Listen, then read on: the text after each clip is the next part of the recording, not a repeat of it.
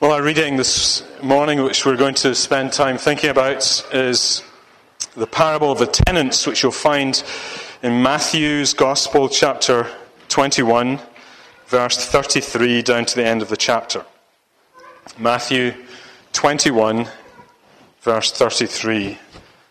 And before we read, let's bow our heads in prayer again. Let's pray. Father, we thank you for your word. We look to the ministry of your Holy Spirit to illuminate it for us, to help us to understand it. And Lord, we pray that the message you would have for each one of us, you'd enable us to receive, to find good soil, that we may leave here determined to live for Jesus Christ. In his name we pray. Amen. So Jesus is in Jerusalem for the last time, and he is speaking to some chief priests and elders and Pharisees. And he says this, in verse 33, "Hear another parable. There was a master of a house who planted a vineyard and put a fence round it and dug a winepress in it and built a tower and leased it to tenants and went into another country. When the season for fruit drew near, he sent his servants to the tenants to get his fruit. And the tenants took his servants and beat one, killed another, and stoned another. Again, he sent other servants, more than at first, and they did the same to them. Finally, he sent his son to them, saying, 'They will respect my son.' But when the tenants saw the son, they said to themselves, 'This is the heir. Come, let us kill him and have his inheritance.' And they took him and threw him out of the vineyard and killed him. When therefore the owner of the vineyard comes, what will he do to those tenants?" They said to him, "He will put those wretches to a miserable death and let out the vineyard to other tenants who will give him the fruits in their seasons." Jesus said to them, "Have you never read in the Scriptures, the stone that the builders rejected has become the cornerstone? This was the Lord's doing, and it is marvelous in our eyes. Therefore I tell you, the kingdom of God will be taken away from you and given to a people producing its fruits. And the one who falls on this stone will be broken to pieces, and when it falls on anyone, it will crush him." When the chief priests and the Pharisees heard his parables, they perceived that he was speaking about them. And although they were seeking to arrest him, they feared the crowd because they held him to be a prophet.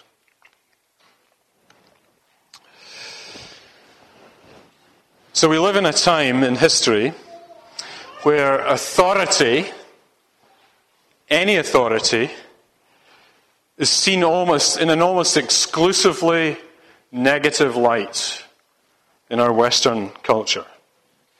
The authority of institutions are routinely questioned. People question the authority of the legal system, with its police force and judges and so on, or the authority of the education system and teachers, the authority of the government, the system of government, the authority of scientific endeavor, the authority of church leadership. All of these things are called into question in our day. As one British politician once said a few years ago, "We have had enough of experts. Authority should be ignored," was the implication. And of course, all of these areas have their limits to authority. But at the same time as rejecting authority, we've never been more open to misinformation and conspiracy theories in our society, where people come to believe that in order to know something, you have to do your own research. And for most people, what research means is feed a few words or phrases into Google and find that Google throws up a few articles that you can browse over briefly. That counts for research. Of course, Google, Facebook, TikTok, whatever, they increasingly feed you things that it has learned that you want to believe or you want to know. It doesn't. Two people doing a Google search will get very different answers because they're different people.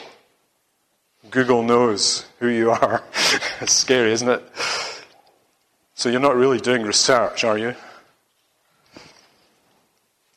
But it shows this rejection of authority and openness to misinformation shows that when it comes to question of who has authority, the answer the modern world actually gives is me. Who has authority? Me. I'm the authority. If I read something and I believe it, then for me that's authoritative.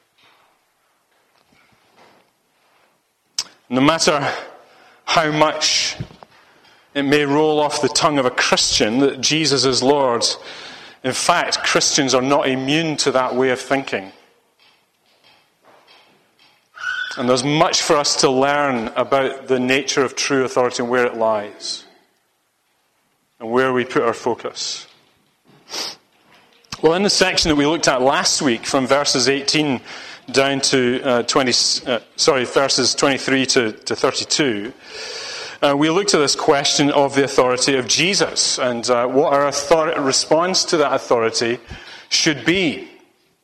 And this time we're going to look at another parable that follows on immediately afterwards. Jesus tells two parables in a row.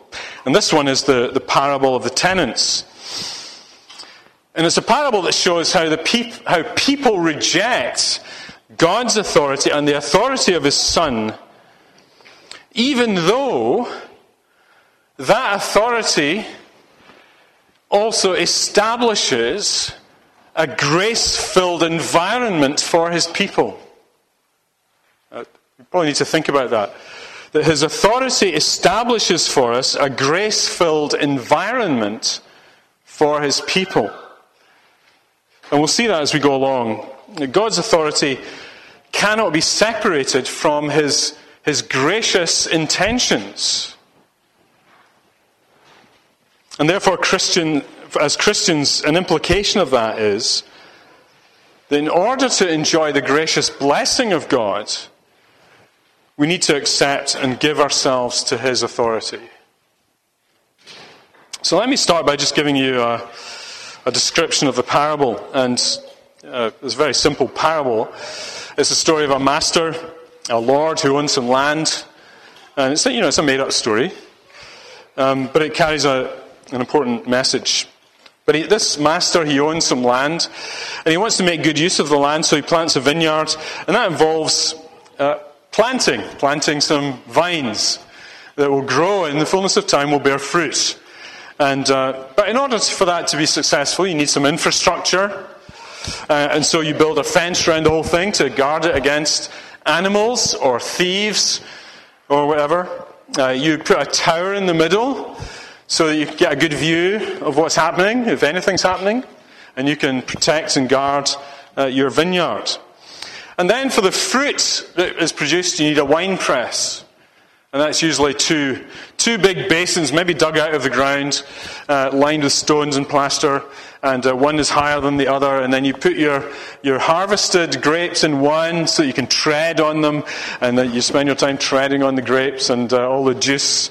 I always wonder if they clean their feet first. But, they produce the juice, and the juice flows into the lower basin, and then you kind of gather it up and put it into containers. And so that's how it's supposed to work. And so the goal of that, of course, is wine. Wine, as Psalm 104 verse 15 says, wine gladdens the heart. And so it's an expression of the gladness and the blessing of God on His people. So he leases this new vineyard to tenants who can deal with the day-to-day management. And he'll expect a proportion, at least, of the profits when the time for harvest comes. But what happens then is pretty disastrous. Twice he sends servants to collect his dues, and both times they're beaten, stoned, and some killed, but no produce is brought back. And finally, as a last resort, he decides to send his son, and the master thinks, surely they will respect my son. And so the son comes, and they see this, the tenants see this as an opportunity. If we get rid of the heir, then the inheritance will come to us. And in those times, I think, just to add to the story a little bit, in those times landowners continually had to lay claim to the land in their possession. Otherwise, legally, it could pass to the tenant. So the hearers of this parable would understand what's going on. But if they can stop giving the landowner his dues, then eventually they'll obtain it themselves. And the parable, so the son is killed. He's taken outside of the vineyard, and he is put to death. And that's the end of the parable. The parable closes with a question. What's the landowner going to do next? What's the right thing for him to do? So Jesus is saying this to the chief priests, the Pharisees, the elders that are gathered round him and talking to him. What should this landowner do? And so they answer correctly, I think. They say that the landowner will have to put him to death for the murder they've committed. And the tenancy then will be handed over to new tenants. So what's Jesus doing with this parable? What's he seeking to communicate with this parable? Well, I think it's obvious that the parable is highly allegorical. Not every parable is highly allegorical. Perhaps it's more so than others. And the elements represent something about the current situation that Jesus finds himself in. So let me just mention 5 things quickly. First of all, the tenants are the religious leaders that Jesus is speaking to. And we see this from the reaction of the chief priests at the end. Verse 45, when the chief priests and the Pharisees heard his parables, they perceived that he was speaking about them. So the tenants are the chief priests, the religious leaders at the time of Jesus. Secondly, the vineyard is Israel, or God's people. And the reason we know this is because the idea of a vineyard is a common image or metaphor in the Old Testament to describe the people of God. Thirdly, who's the master? Well, the master is God. It's God's vineyard. The tenants are God's tenants. And fourthly, the servants that are sent by the master, who are they? Well, they're the prophets of the past. And you'll know that many of those prophets that God sent ended up dead or rejected because they were prophets. And then finally, fifthly, the Son that is sent represents Jesus, the Son of God, who has come to his own, as John put it in John chapter 1, but his own did not receive him. So 5 elements of this parable. I don't have 5 points this morning, but just 3 points this morning. But that's just to orientate us into what Jesus is doing here. And the first thing I want you to notice here, what are the lessons that we can learn? The first thing I want you to notice is the graciousness of God in the first place. The graciousness of God in the first place. Now, how do I get graciousness of God from this parable? Well, it's the way that God sets up a vineyard in the first place. You see, in the image of the vineyard, the fruit does not spontaneously appear as if by magic. It needs investment and care. And this is what God has persistently done for his people. You just have to look at the history of the Old Testament to see the benefits, the blessings that they received as a result of the Lord taking the initiative in establishing a covenant of grace with his people. So, God calls people out of darkness into light. Think of how God has continually intervened in the lives of his people. Think of Abraham, plucked out of nowhere and obscurity to go to a land that God has promised. Think of Moses, born to a nondescript family in slavery in Egypt, and yet God seems to single him out to lead his people from slavery to freedom. Or think of David, King David, called out of nowhere. He was a shepherd boy in the hills somewhere. And God sends Samuel to find him. Because God had his eye on David. And he calls David to be king and anoints him. And in the fullness of time, he ascends to the throne. And all of these figures, they come out of obscurity from nowhere because God has taken the initiative. God has done something wonderful for his people. To create a people for himself and providing for them what they need. And when it comes to Isaiah, who comes much later, in about 700 BC, and Isaiah comes with warnings to the people of Israel who seem to have rejected all that God has done for them. And he describes how God has established Israel as a vine, a vineyard.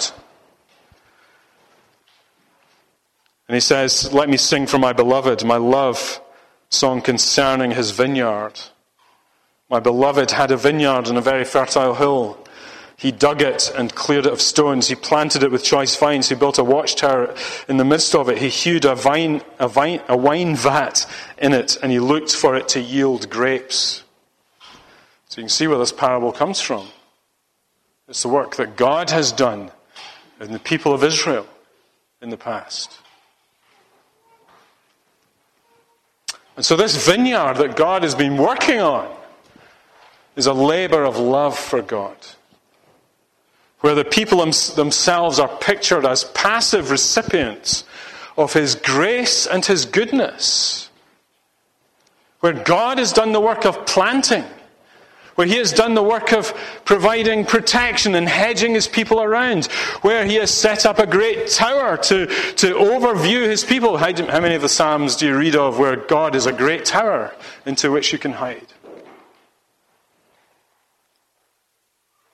And the expectation of God is that this vineyard of his people will provide fruit, glorious fruit, for his delight and for our delight.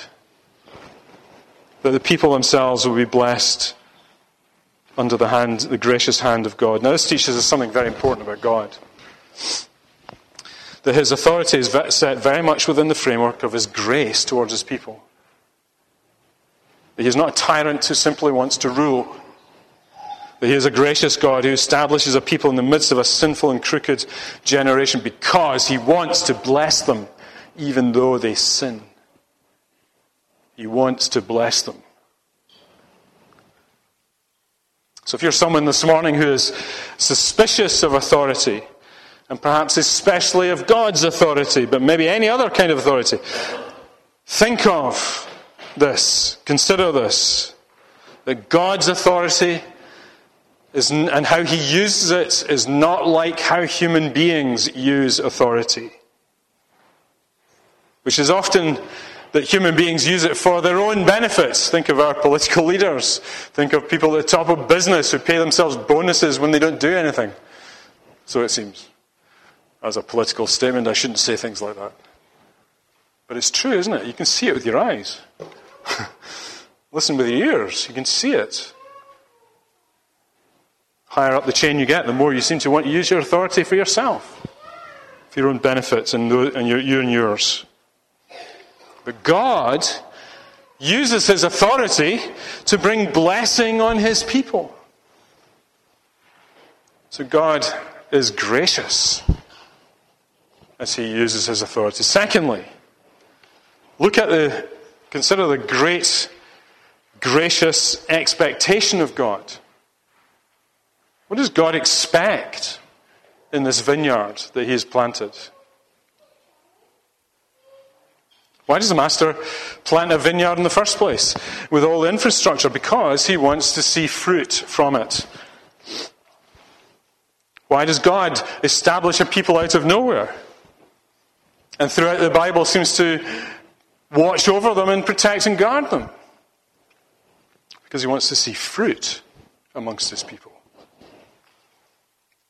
When the gospel seed is sown in human lives, Jesus tells us to expect them to bear fruit 30, 60, 100-fold. When God deposits his word into your life, he expects fruit from you in your life. And Jesus says in John chapter 15, speaking to his disciples, he calls them a vine. I'm the vine, you're the branches of the vine. And he says this, every branch in me that does not bear fruit, he takes away. And every branch that does bear fruit, he prunes, that it may bear more fruit. So what kind of fruit does Jesus have in mind? What kind of fruit does God have in mind? Well, Paul helps us in Romans chapter 6:21. He says, speaks of people who have become Christians, have been baptized, and they're united to Jesus Christ by faith. And he says, but now that you have been set free from sin and have become slaves of God, the fruit you get leads to sanctification and its end, eternal life.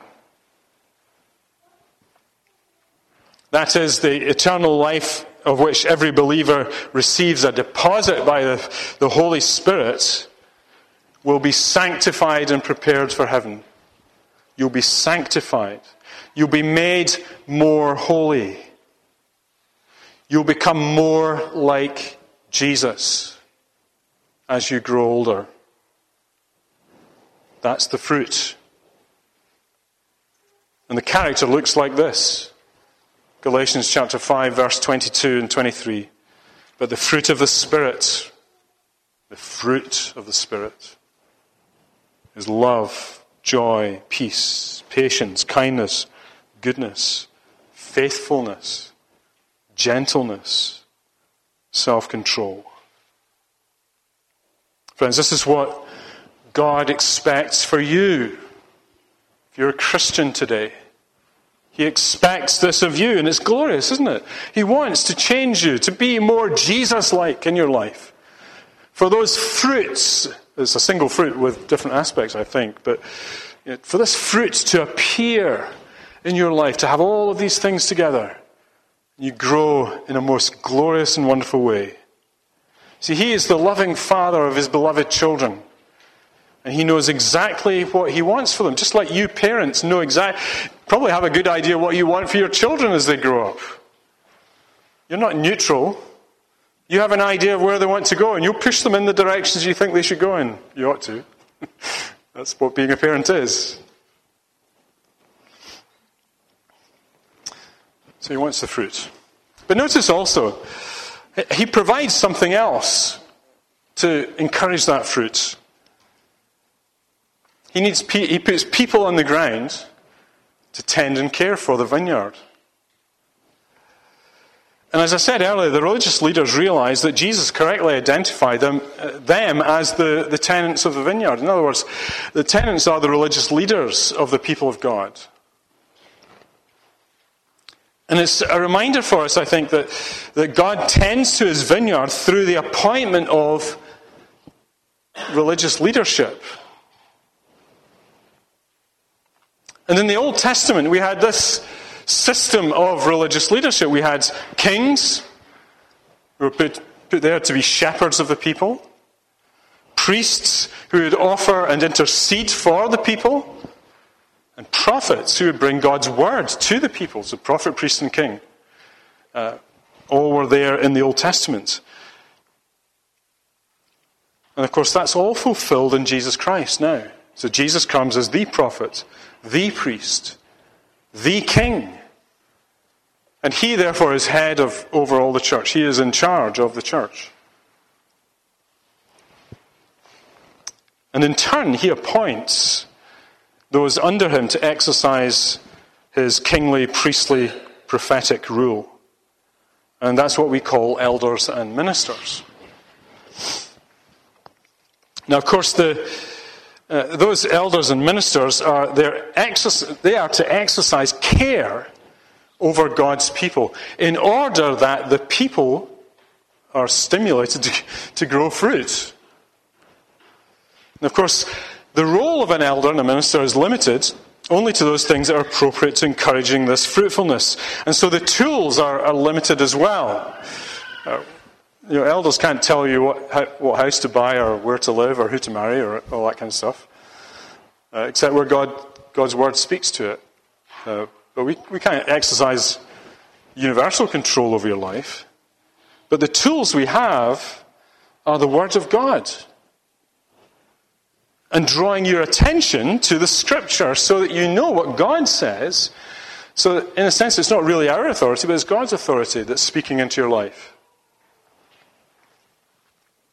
And so you know, through that ministry, what to believe and what to do in response to those beliefs. God gives us things to believe and things to do in Scripture. And that word both feeds church members spiritually and it enables pruning to be done. In other words, dealing with certain sins in your life.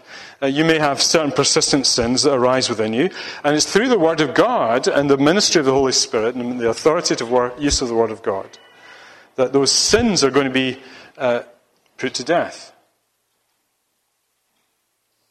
So religious leaders are really important in God's people, amongst God's people, but it is only exercised through the Word of God. God, you see, wants what is pleasing to grow in you. And anything at all that inhibits growth and fruitfulness is to be removed. And so I just need to ask you this morning, is that your goal under God? Do you want God to help you with the growth of fruit in your life? That you grow from being a wild plant in the wilderness to being a carefully cultivated, fruitful plant in the kingdom of God. See, sometimes I look at some Christians, and I get the impression that we're not really that concerned about it. There isn't a heart for it. Is God challenging you today to give yourself to the production of fruit in your life, that you seek to live a holy life under God's word? And you avail yourself of every opportunity to grow in the word of God. Well, as you think about that, let me just come to the final point this morning. There's a warning here too in this parable. At the conclusion of the parable, and the warning is that judgment and salvation come through the Son. At the conclusion of the parable, the chief priests and the Pharisees give the right answer to the question, what should be done to the tenants? That there should be judgment for the delinquent tenants and opportunity given to new tenants. And it's the right answer, but it sets up the revelation of a problem to the chief priests and the Pharisees. It presents a problem to the chief priests and the Pharisees. Because, as we noted earlier, when the chief priests and the Pharisees heard the parables, they realized, they perceived that he was speaking about them. They are the tenants. Now, how did they know it was about them? How did they identify themselves in this story? After all, they had never actually personally killed anyone. And certainly they had not killed the Son of God standing in front of them, Jesus. So why would they feel it was about them? Well, it's interesting, isn't it? The guilty conscience works in a strange ways, doesn't it? It condemns us when we think wrong. And it's clear that these Pharisees and chief priests were thinking the very things that were in the parable, even though they had not acted on it yet. You see, they wanted rid of Jesus. They were looking for a reason to arrest him. And if they could bump him off with a facade of legality, then they would try and do it. So they thought about it, and their consciences are guilty. And at this point, Jesus quotes from Psalm 118. You see that quotation in verse 42. The stone the builders rejected has become the cornerstone.